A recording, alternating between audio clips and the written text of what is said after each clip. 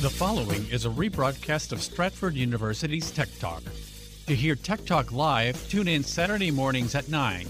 You can find us on the radio on 1500 AM, 1045 FM, 1035 FM HD2, 1039 FM HD2, and 1077 FM HD2.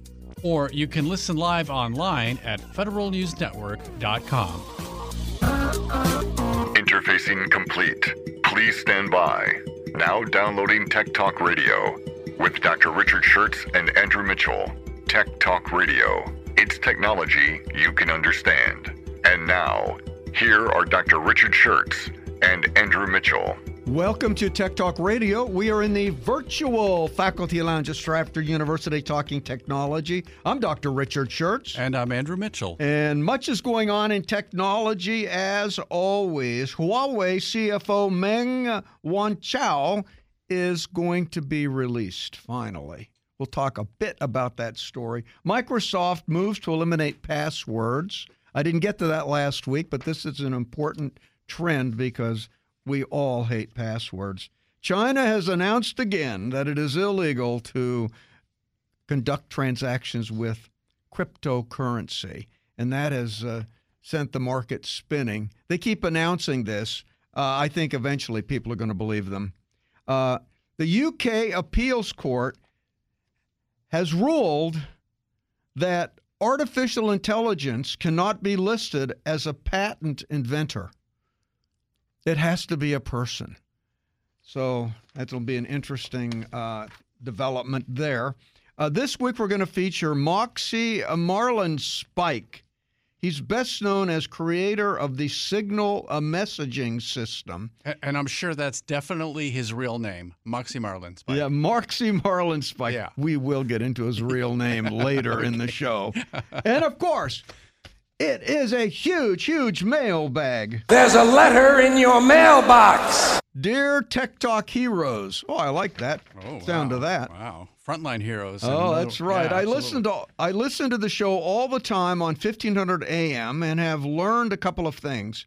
One astounding development was that my wife said she started to enjoy the show too, and she hates computers. I remember when you were discussing hard drive replacement and that you could simply reload Windows on the new hard drive and it'll work without authorization because Microsoft tracks the computer itself. I was trying to remove some adware and corrupted my operating system, and I didn't have a backup, so I was in trouble. I decided to do what you said, install a solid-state hard drive. I removed my old hard drive, which was corrupted, made it an external hard drive by putting it into an USB case, and installed Windows on the solid-state hard drive. And boy, it really booted faster. And the amazing thing is, just as you said, all my files were on the external hard drive. I could copy them into the solid-state hard drive, and I didn't lose a single thing. So thanks for saving all my data. I'll continue to listen for more nuggets of wisdom. Tom Schum. Well, that was really a great feedback, Tom. Thank you for that feedback, and I'm glad your data's safe and that your wife likes the show. Wait. She likes the show, but we still don't know if she actually loves computers now. No, we don't know that. We don't know I don't think we've converted her to computers. I think she likes all the other elements of the show Okay. that are non-computer-ish. Yeah. Oh, and Tom, now don't forget about those backups.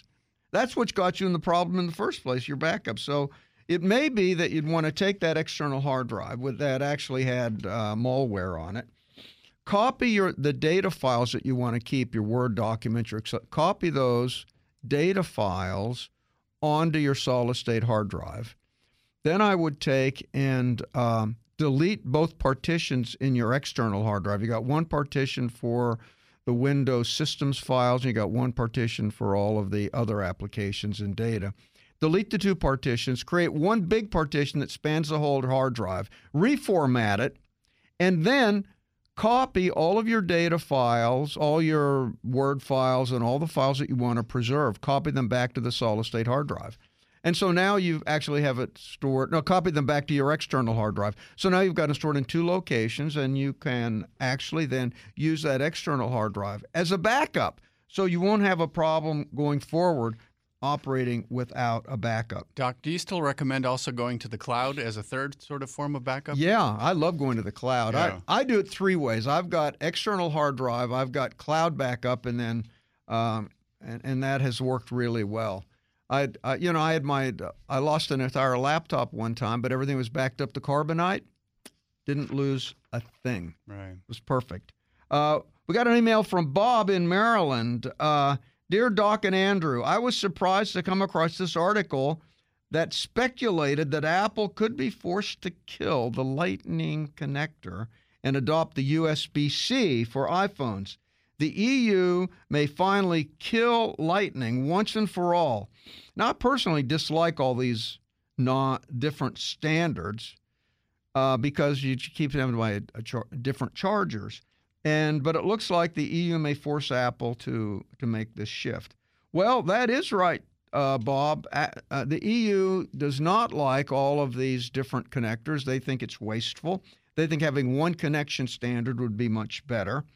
And they, in fact, are proposing legislation. It's not passed yet, that all new phones from 2024 onward must use USB-C connections. And this could mean that the iPhone would finally be forced to go to USB-C if that legislation passes. Because I don't think Apple is going to want to have Lightning connectors in the U.S. and USB-C connectors in Europe. But I got to tell you, Apple's fighting this. They are fighting this tooth and nail. They contend that Lightning ports are smaller, and that allows them to make the iPhone smaller, and they think that is a real advantage. In addition, they say the Lightning connector is more reliable because the tabs on it are on the cable itself. The tabs are not in the connector. It's in the connector. On the other hand, the USB-C connector, the tabs are inside of the connector that's in the phone. So it's always the tabs that break. So if you break a tab, you got to remove it from the phone, and that makes the Lightning connector more reliable. So they're trying to make a case that the EU should make all connectors become Lightning connectors. I mean, you see that coming right before you ended that sentence. I already know where you were headed. Yeah. World domination, it's always the goal. That's right. So I think if the EU actually comes out with that legislation, that would get us along the way. But I think there's a lot of discussion until they get to the end point. We got an email from Lauren in Kansas. Dear Tech Talk, I'm always upgrading my smartphone. Now I have so many deactivated phones lying around the house. Is it possible to use the camera portion of these phones for security cams? Or what other applications could I use for these phones? Thanks, Lauren in Manhattan. Well, Lauren, that's a common problem. Everybody's got these phones sitting around, and they're deactivated, so you can't make phone calls, but they still have a Wi-Fi connection. So actually, you could make a WhatsApp call with it. You can make any kind of voice over IP call with it. If you've got a Wi-Fi connection, you connect to the Wi-Fi, and you could use it just like you always do. You could surf the web. You could do many things with it. And one of the really popular applications, you could play games on it if you wish. But one of the really popular applications, and you've picked it out, is to use it as a webcam. And there are some really good webcam applications out there. So what you do, you basically download the app, a webcam app, and you put the camera side, you put the camera app on the old phone, and then you put a monitor app, a receiver app on the other phone, and then you can link them together. So one of the most popular ones is Alfred. That's the name of it. Alfred comes at both Android as well as iOS versions, so you can put it on either phone, and it's probably the best web security app out there. It's really very nicely designed, and you install it on two phones. One you use for you install one for on the phone you're using as a camera, and one, the controlling one, on the one you're using for viewing. Not only do you get streaming footage on the phone, but Alfred also offers a siren feature. If you want the phone to like make a siren in case somebody's breaking in, it's got two-way talking. It's got motion detection. It's got a low light filter. There's also a trust circle where you can have many friends would have access to that cam if they wanted to see what was going on. And you can even set it up so you could have multiple cams in your house, and you could have a whole house webcam system where you link to all the webcams all over the house. So Alfred is pretty good, but it requires a newer phone. You can't have one of these really, really old phones, but that would probably be a good choice. There's also a second one, At-Home Camera. At-Home Camera, it's got a lot of useful features, including two-way talk options, night vision, AI learning to recognize moving people as opposed to moving branches or swaying branches for, the motion detection. There's also a mode that gives you a 24-hour time lapse of everything the cam saw in the last 24 hours so you can quickly look for anything suspicious. They got both Android and iOS versions. Now, if your phone has the right sensors, it can automatically start filming if it detects a vibration. Note there are two versions of the app, one for the phone that will act as the cam and one for the phone that will control the cam. So make sure you download the right app to the right phone. Now, the last one I'll talk about today is ManyThing. It actually stands for Monitor Anything. But if you put the M in front of anything, you have ManyThing. It's a free app that'll convert your iPhone. This I only have the iPhone application here. It'll convert your iPhone, iPod, iPad into a security cam. The app is more than just a security cam. It also has its own IFTTT channel. That's this if this then that, where you can trigger certain events. And so that's really a nice feature. So for instance, you could set up an if this then that. If it detects motion, it turns on, say, your Philips Hue lights. They also support IFTTT. So you could actually, if there's a motion detection, you could automatically turn on the lights. So you could set that webcam up in a room. So you walk in the room, it turns on the lights for you automatically, which is kind of a nice thing. And so it can make a motion detected smart switch. It can be a handy home security tool. If you just want to see what's going on, and you turn on the camera whenever there's motion. So there are many. There probably, I started looking around. There probably 10 or 15 of these applications, but I'll tell you that is a really good application for all of your old phones, Lauren. And so best of luck with that. Yeah, and if you're taking notes at home, again, the three apps are Alfred, like the name, Alfred, At-Home Camera, and ManyThing. Yeah, ManyThing. That is right. We got an email from Leslie in Fairfax.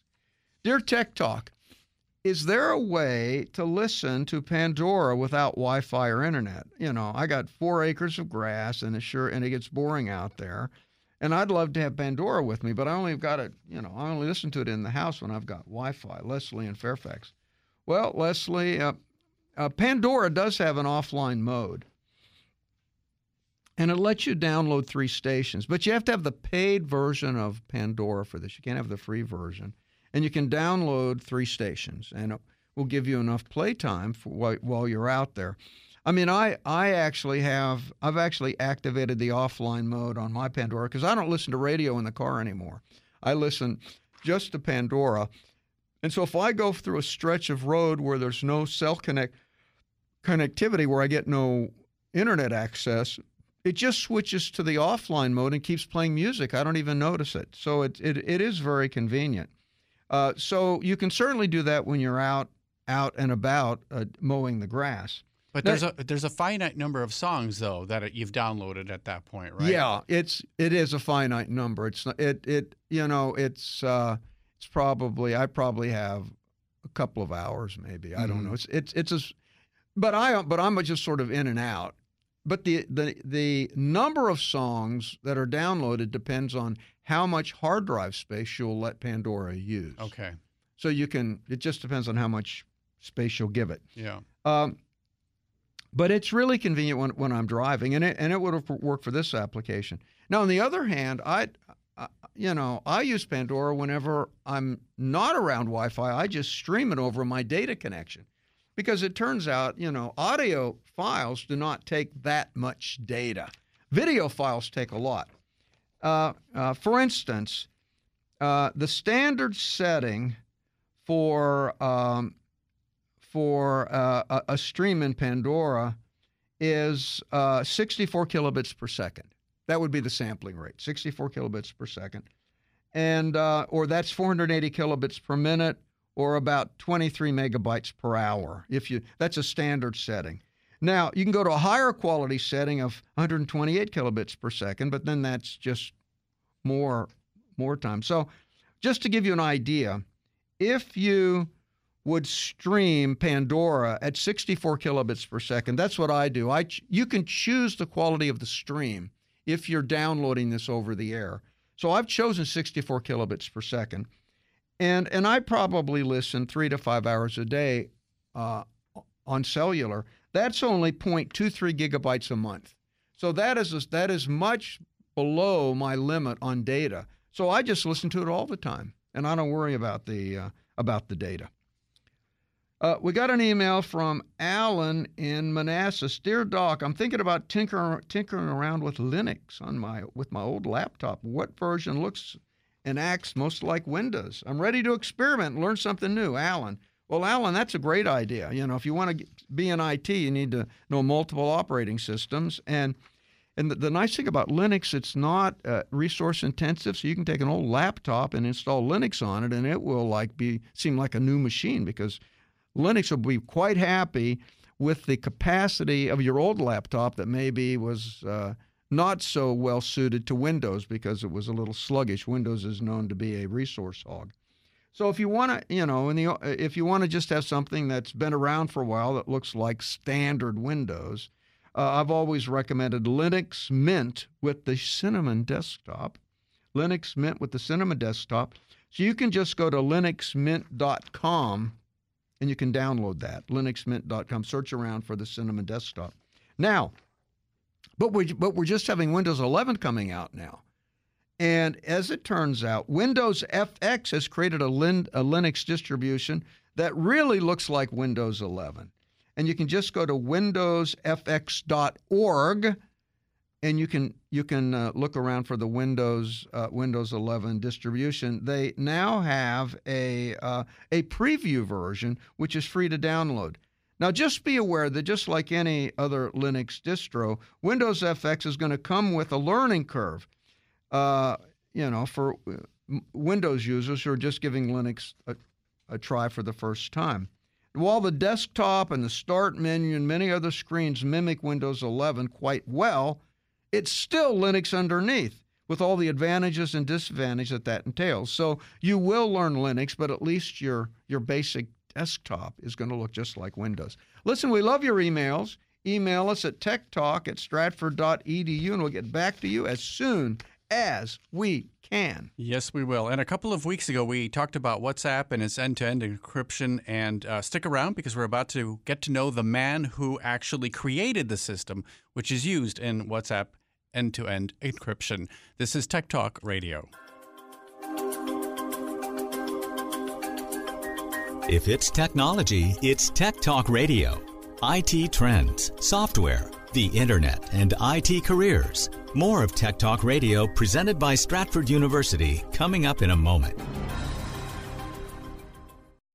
In the next 3 years, there will be 3.5 million unfilled cybersecurity jobs. How can you make that work for you? Stratford University offers everything you need to succeed, from certifications to bachelor's and even master's degrees in cybersecurity, to prepare you for a rewarding career in today's most lucrative and sought-after field, cybersecurity. Stratford has seasoned IT faculty, well-equipped labs, and real-life scenarios to help you achieve practical solutions to today's newest challenges. And Stratford makes a cybersecurity career reality with accelerated classes, year-round program starts, and both on-campus and online options to fit your busy schedule. All disciplines are offered, including digital forensics, networking, and telecommunications, and our full line of degrees, including a master's in cybersecurity. Find the future of you with a future in cybersecurity. Go to stratford.edu/cybersecurity today. That's stratford.edu/cybersecurity. If it's technology, it's Tech Talk Radio. IT trends, software, the Internet, and IT careers. Here's Dr. Richard Schertz of Stratford University with Tech Talk Radio. Welcome back to Tech Talk Radio. We're in the virtual faculty lounge of Stratford University talking technology. Now it is time for Profiles in IT.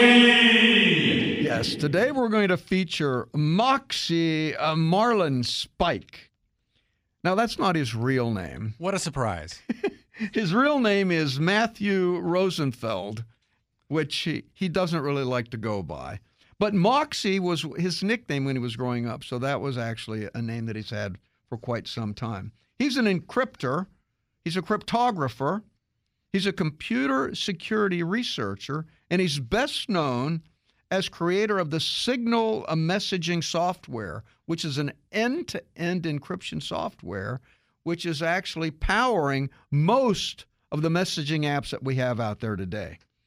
Now, he was born, listen, the guy is absolutely secretive. He doesn't want anybody to know about where he was born. Nobody knows who his parents are. Nobody knows if he has a girlfriend. He's just absolutely private. Well, as we know, and we're going to talk in a moment, he believes that everyone has something to hide. So he starts with his childhood. Exactly. Yeah. He has revealed that he was born in the U.S. in Georgia in the early 80s. That's all we know. And he kept pretty much all the other details a secret. Now, he did like to try, he did start getting into programming by programming video games on an Apple II in the school library. He did actually reveal this. So we have a timeline here. We can start working out. That's right. Yeah. So, he didn't have a computer at home. He was interested in programming, and so he started working on an Apple II. Now, it turned out that the Apple II did not have a hard drive, and it didn't have any kind of storage. So anytime he would have to type in a program, he couldn't store it. He'd have to retype the whole program. So he started typing in programs from scratch and then drawing graphical forms on the screen. And he would create, he would type in the commands, and he would get the screen to write all sorts of graphical shapes in response to his program. And that's basically how he started to learn programming. Then he started browsing the computer bookstore, the computer section of the bookstore, and he found a hard copy of the 2600 magazine.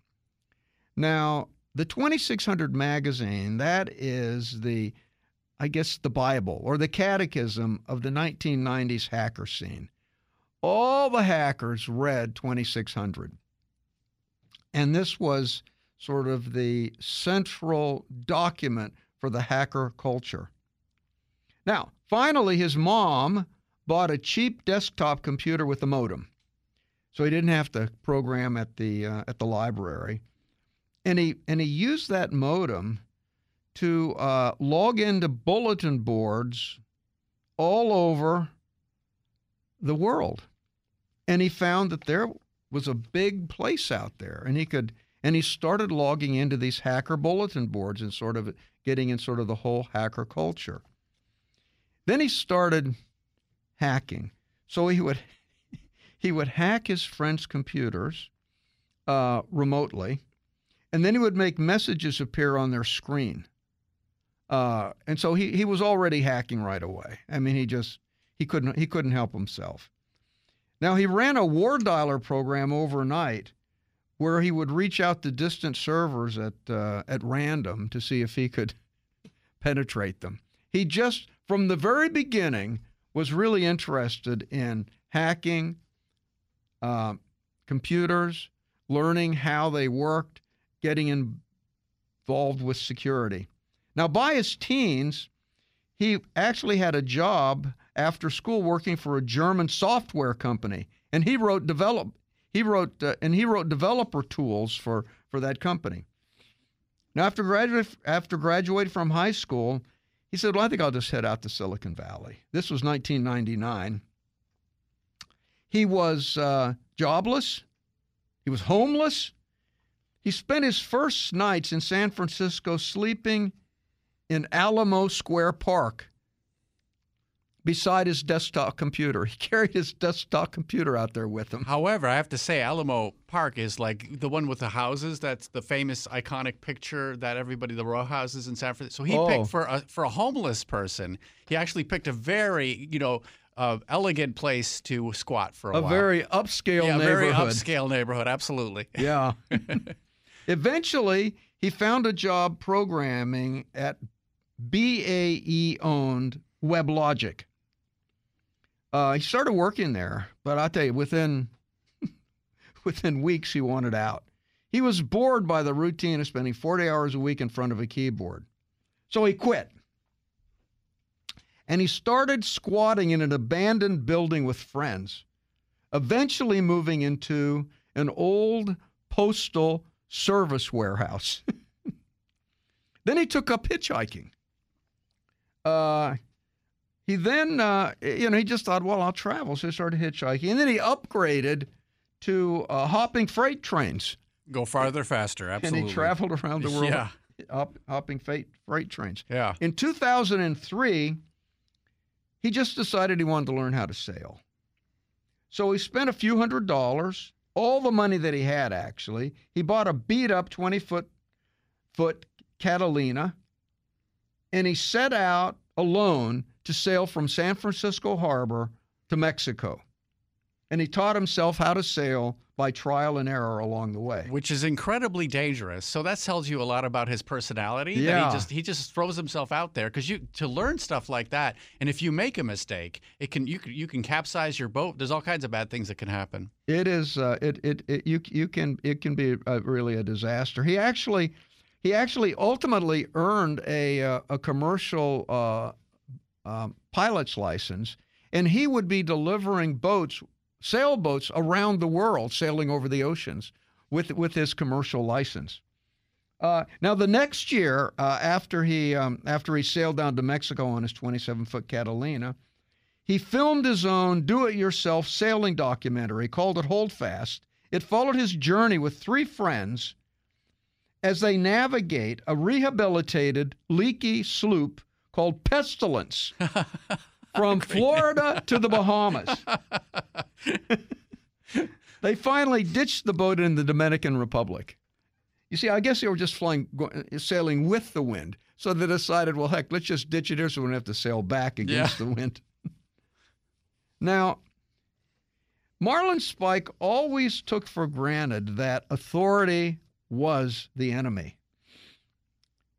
He describes harbor patrols, train yard guards who harassed him and his fellow hobo voyagers, cops who evicted him from his squats, hassled him in towns that he and his friends were passing through, impounding their car on what seemed to be a thin pretense.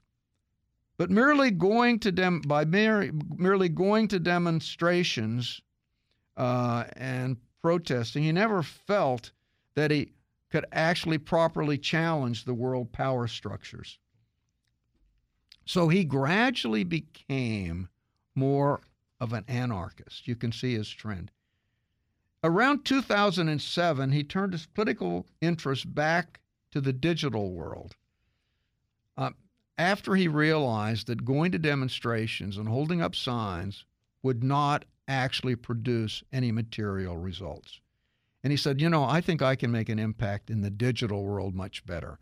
So he moved back to the digital world, and he realized, and this was back the post-Patriot Act surveillance period, he realized that all the rights that we give to government to surveil us had been overused by government. And it was a particularly acute time because it was the first time really in history that government, and the U.S. government in particular, was using these new technologies to surveil.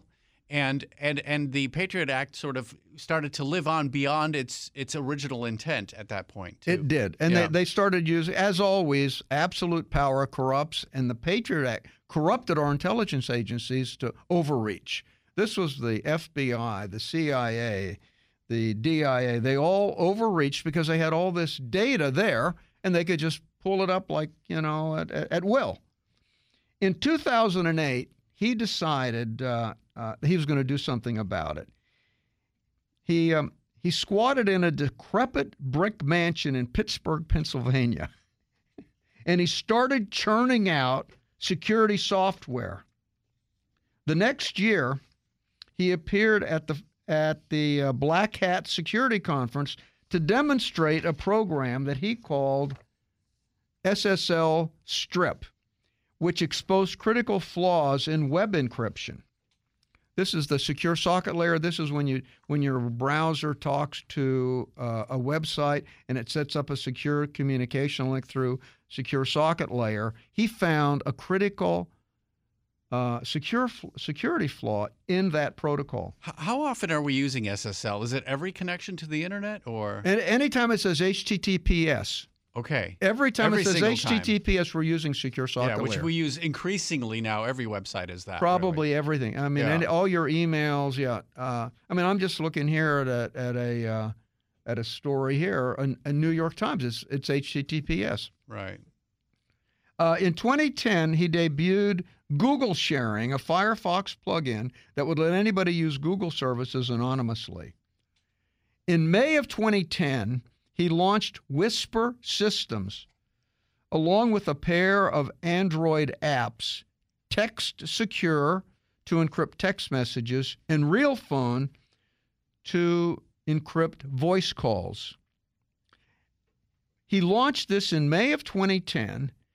He had an Arabic version available during the Arab Spring that exploded in North Africa at that time, and it was ready to aid the Arabic protesters in the Arab Spring protests. In various countries throughout Northern Africa. Yeah, all at that over point. the place. Yeah. Now, this encryption protocol was extremely robust, and Whisper Systems was just taking over the world like gangbusters. So as you would expect, Twitter noticed, and they bought it. And they bought Whisper Systems in 2011, just the next year. Now the acquisition was done primarily so they could buy Marlinspike, because Twitter wanted Marlinspike to revamp their security system, because this was back, if you remember back at that time, all these celebrities were having their Twitter accounts hacked. Right. And they wanted to fix this. So there's less of that now, huh? Yeah. Oh, yeah. wow. So they brought him on to fix that problem. So we don't know exactly what they purchased Whisper Systems for. All we know is that Marlinspike said, it's more money than I've ever seen. There's your metric right there. Yeah, More money than I've ever seen. More money than I mean, the guy's not in this for money, really. But he did make money on it. We looked him up.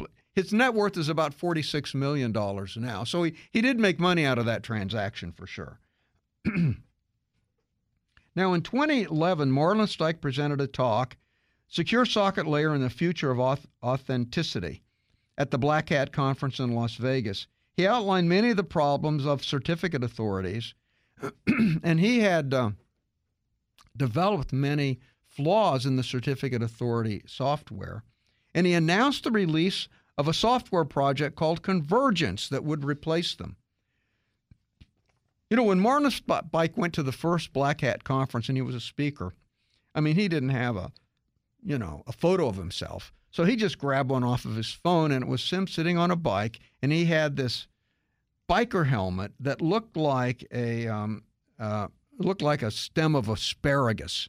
So he had this stem of asparagus sticking out of his head. He was sitting on a bike, and that was the photo that I used for the first Black Hat conference. And where do you even buy such a bike helmet? This is what I want to know. I have no idea. Right? I don't think it's never at my seen local a bike store. helmet Yeah, like I don't think me neither. He just didn't really feel the need to impress anybody with anything except his code.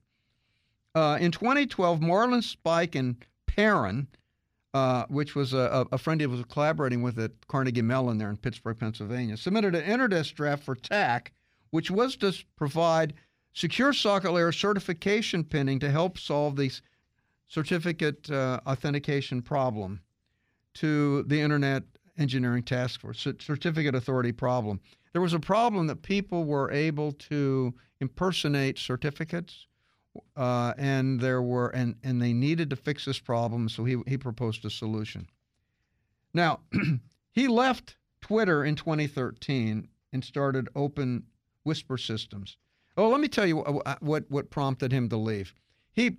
At that time he was out when he was working for Twitter. He was out in San Francisco, and they had a 30-foot catamaran, he and his friends, and he does not like to pay fees to have it in a harbor. It's slip fees. So he had the idea that we'll just take this catamaran, we'll just anchor it in the San Francisco harbor and leave it there. And so one night they went out to take the cat. Well, I mean, one day they took the cat. He took the cat. He had two friends follow him in a rowboat so they could get back. And he got about halfway out to where they were going to anchor it, and a 30-mile-an-hour wind came up. And he told his friends, "Look, it's too windy. Let's just go back." So his friends turned around and went home. It turned out that the catamaran had been rigged improperly, so he had to change the rigging by himself in this 30-mile-an-hour wind. And just then, a gust of wind came up and flipped the whole catamaran over, right as the sun was going down. He tried to swim ashore, but it was too far. So he crawled back on the catamaran. This is like San Francisco, really cold weather. Yeah, I mean, you'll die of hypothermia out there. Yeah. So it was night, and just by chance, a tugboat came by and saw him and picked him up. By that time, he was so cold that they had to haul him into the boat. When they got him to the hospital, his body temperature was so low that it wouldn't register on the digital thermometer. But they brought him back, no injury. They saved his life. So you would think that after that experience that he would say, "Okay, I'm going to quit sailing." No. He came back and he said, "I'm going to quit Twitter." Because this is just too much trouble trying to avoid fees at the harbor. Okay. That's right. He said, "I'm going to quit." I mean, he had money. He was making good money at Twitter. Yeah. But it was the point of paying fees to these harbor masters. Absolutely. So he quit Twitter. Because he doesn't have enough money, by the way, either, right? So the thing is, he quit Twitter because he felt that he should be doing something with his life, and he felt like Twitter was like a sideline. It wasn't his true focus. Mm-hmm. So he quit Twitter. He had to stay another year. He had another $1 million in stock options that he basically gave up by just quitting when he got back. And what he did while he was at Twitter, remember he had developed Open Systems that Twitter bought. Well, while he was at Twitter, he made Open Systems core code open source, Whisper Systems open source. And so after he quit Twitter, he founded Open Whisper Systems, which was an open source version of Whisper Systems. Does that mean you're not making any money once you've opened it up? I mean, people are using it for free. Yeah, they're using it for free. Now, what happens is, like people say frequently, though, you will have a secondary company that shows people how to use the open source software, and you make your money on consulting. Okay. So like, say, example, Moodle, which is an online learning platform. Martin Duguiami wrote that, open source, but he has a consulting company that helps schools implement Moodle. But the actual code itself is free, and it's open source, and there's a community that updates it and maintains it. So he founded Open Whisper Systems as an open source project for the continued development of TextSecure, which was encrypted text message, and Redphone, which is encrypted voice messaging, voice calls. Now, at the time, Marlin Spike and Trevor Perrin started developing the Signal protocol. Now, the Signal protocol is ultimately what is launched everywhere.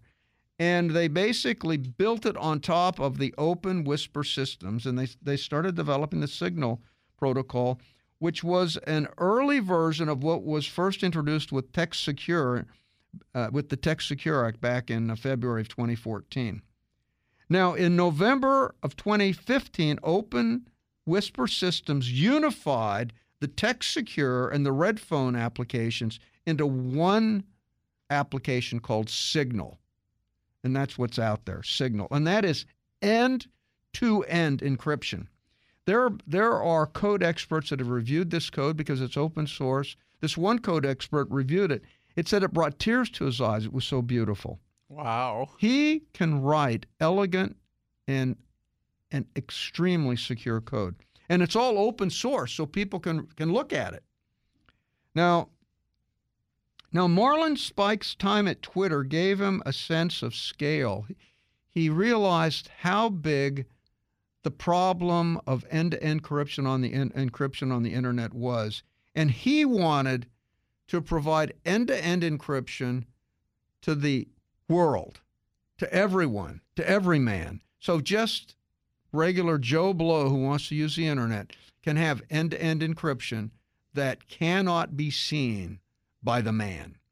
And he wanted it done easily. And that became his mission. And that's why he quit Twitter when he almost died on that sailboat.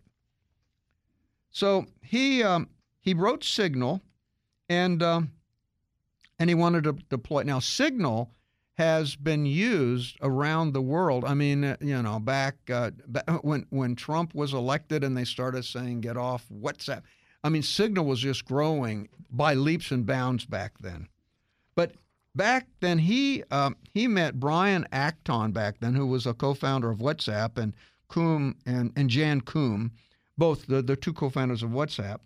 And Koum, of course, was he came out of the Soviet Ukraine, under the constant threat of KGB eavesdropping. And both men immediately wanted to use Marlin Spike's protocols to protect WhatsApp for international users.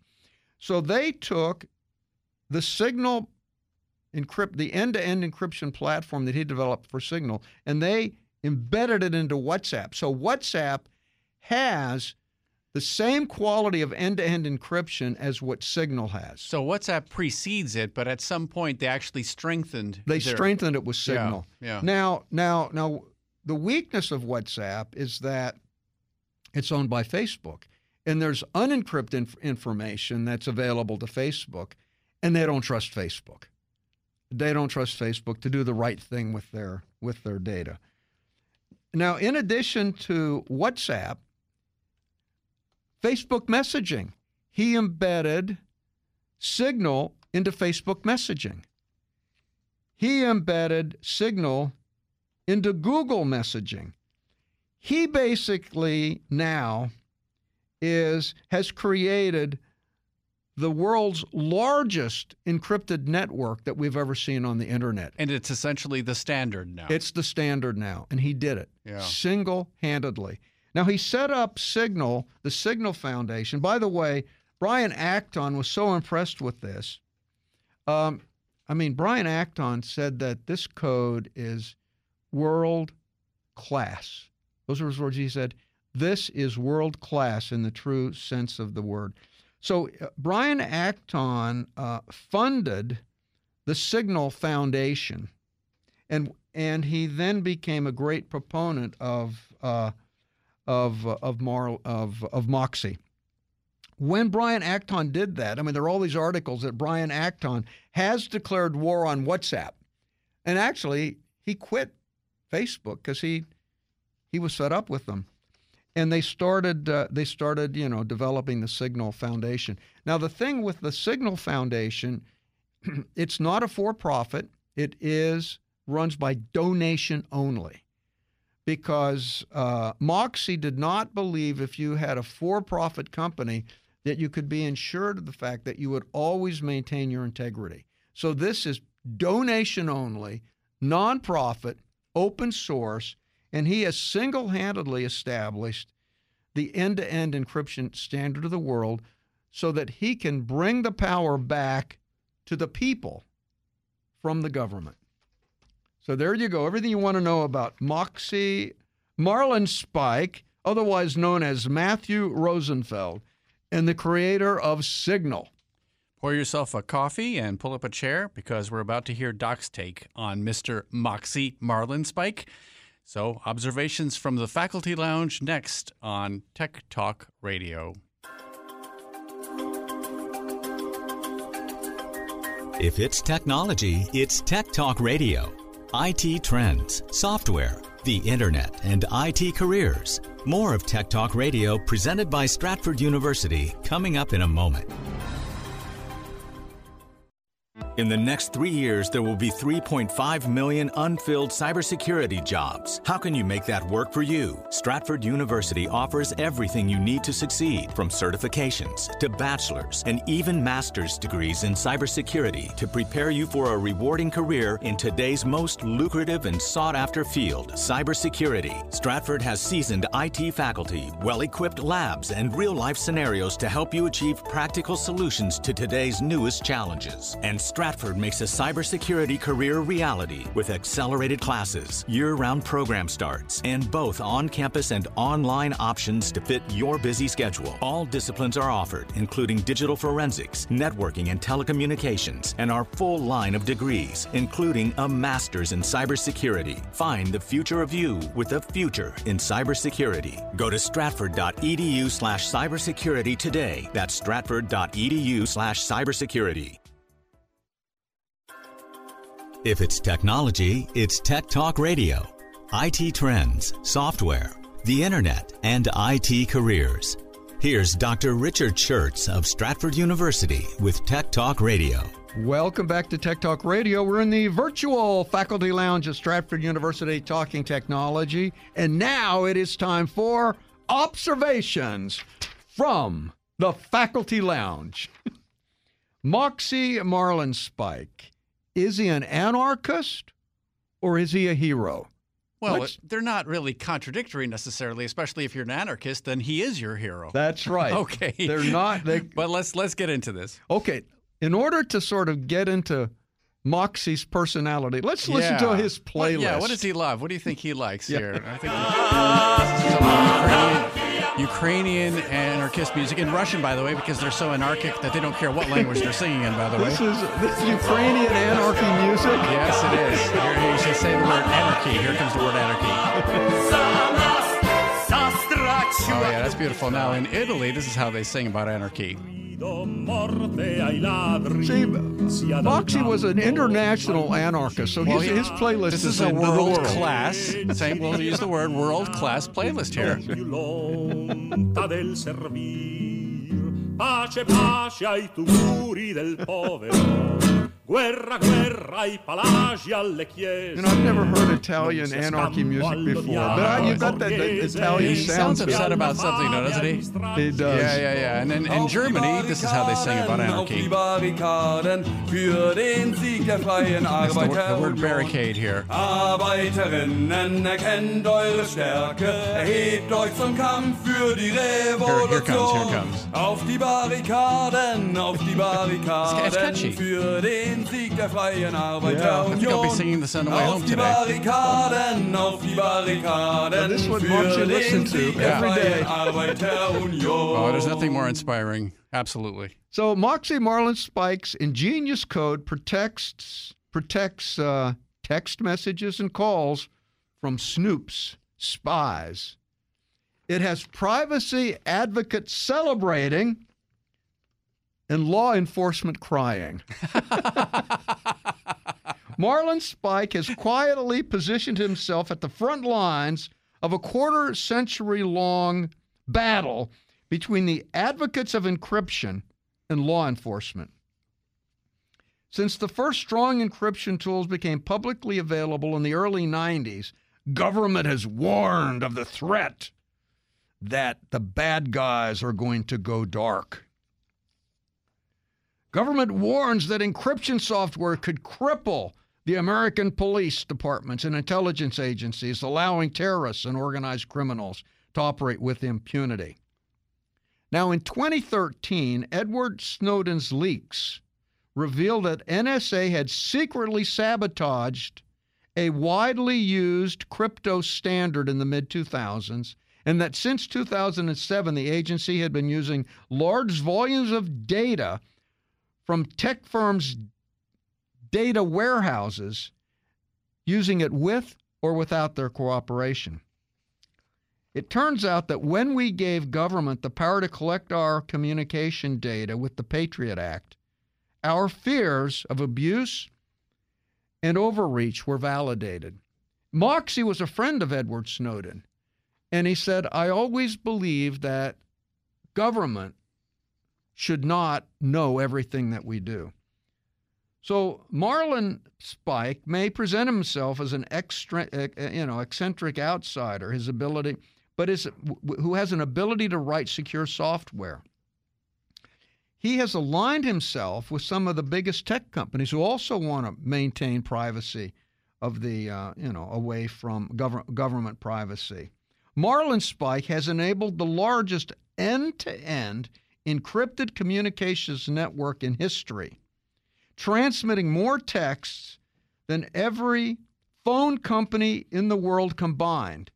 He has protected the little man from overreaching the power of government authority. So the question is this good or is it bad? Is he an anarchist who is trying to fight the government, or is he a hero who's actually saving the day? And I'm telling you, I'm coming down on the side of the hero, because I think the government did, in fact, overreach when they had all that power, and it just turns out that absolute power does corrupt. So Moxie Marlin Spike is, maybe he's both an anarchist and a hero. Yeah, he's our musical hero, that's for sure. That's right. Zum Kampf für die Revolution. Auf die Barrikaden, für den Sieg der freien Arbeiterunion. Auf die Barrikaden, für den Sieg der freien Arbeiterunion. Let's do Trivia of the Week. Now, have you ever looked at the power button, Andrew, on computers? Actually, it varies. Some computers now, these laptops, I have to, if I'm using a friend's, I was like, where's the power button? I'm already stymied at the very beginning, So there's kind of a universal symbol of the power button. Now it's like a little circle with a straight line. That's it. Now, this is actually the fourth generation of symbols on the power button that we've had since the 1940s. Now, early computers just had a toggle switch. It said on, off. That was it. Then the standard was replaced fairly quickly in an effort to make the switches more universal. The on-off, because that was very specifically English-centric, they changed it to a 1 and a 0, where 1 was on and 0 was off, like binary. And then we had the toggle button. So then they decided, okay, so then they took the 0 and they put the 1 in the middle of it. So you had the 0 with the 1 on top of it, and that was the toggle button. But that 0 and 1, it just looks like a circle and a line. I never understood which is on and which is off. Yeah, and so, but that's what they did. So you had the circle and the line, and that was on-off. And then we had the third. This is the fourth generation, because now we have the standby mode that you can go to. So the standby mode is symbolized by the broken circle with the line. So now you have a broken circle, and the line is going through the gap in the broken circle.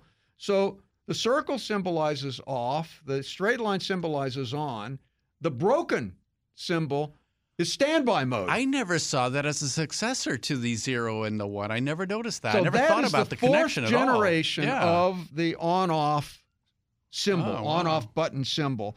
And this is just the kind of thing that you can take to a cocktail party. Really is. And you can just really impress people, Oh, yeah. you know. Oh, yeah, I'm going to use that. That's right. So let's take a break, and we'll come back and talk about Microsoft passwords after the break. We will do that. If it's technology, it's Tech Talk Radio. IT trends, software, the internet, and IT careers. More of Tech Talk Radio presented by Stratford University coming up in a moment. In the next 3 years, there will be 3.5 million unfilled cybersecurity jobs. How can you make that work for you? Stratford University offers everything you need to succeed, from certifications to bachelor's and even master's degrees in cybersecurity to prepare you for a rewarding career in today's most lucrative and sought-after field, cybersecurity. Stratford has seasoned IT faculty, well-equipped labs, and real-life scenarios to help you achieve practical solutions to today's newest challenges. And Stratford Stratford makes a cybersecurity career reality with accelerated classes, year-round program starts, and both on-campus and online options to fit your busy schedule. All disciplines are offered, including digital forensics, networking and telecommunications, and our full line of degrees, including a master's in cybersecurity. Find the future of you with a future in cybersecurity. Go to stratford.edu/cybersecurity today. That's stratford.edu/cybersecurity. If it's technology, it's Tech Talk Radio. IT trends, software, the internet, and IT careers. Here's Dr. Richard Schertz of Stratford University with Tech Talk Radio. Welcome back to Tech Talk Radio. We're in the virtual faculty lounge at Stratford University talking technology. Let's talk about this big move that Microsoft has made to eliminate passwords.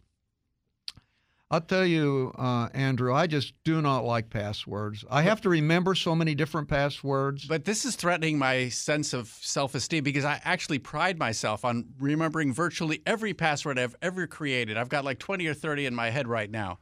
So I'm going to feel deprived now of this ability to sort of brag to myself about how smart I am every time I know. go to something. But okay, so what do we do instead of having a password? So they're going to use something called an authenticator app. It's very interesting. You still have two-factor authentication. So Microsoft is extending its passwordless sign-in option for enterprise customers of their Azure Active Directory. They're extending it to Microsoft accounts on Windows 10 and Windows 11 PCs. Now, it's really simple to set up if you have a Microsoft account.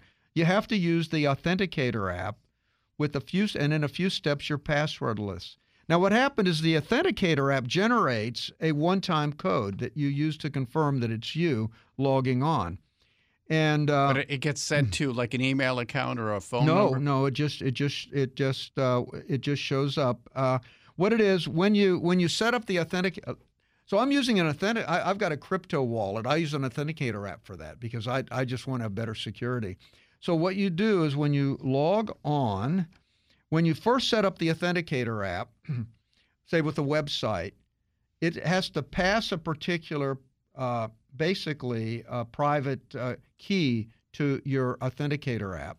And so what it does, it sets up a QR code. You point your cell phone at the QR code. It passes that, and it sets up the Authenticator app.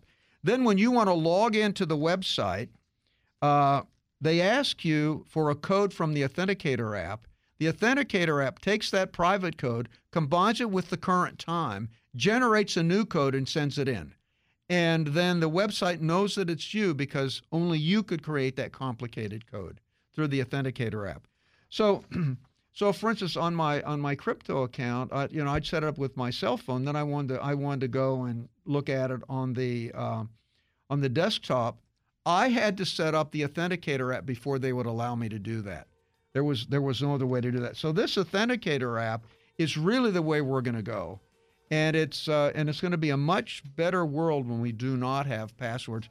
I'll tell you, we love your emails. Email us at techtalk@stratford.edu, and we'll get back to you as soon as we can. I'd also like you to go to the Stratford University website, www.stratford.edu. Check out our programs in business, accounting, IT, cybersecurity, culinary arts, hospitality. And when you check out those programs, tell them that you heard about those programs on Tech Talk Radio.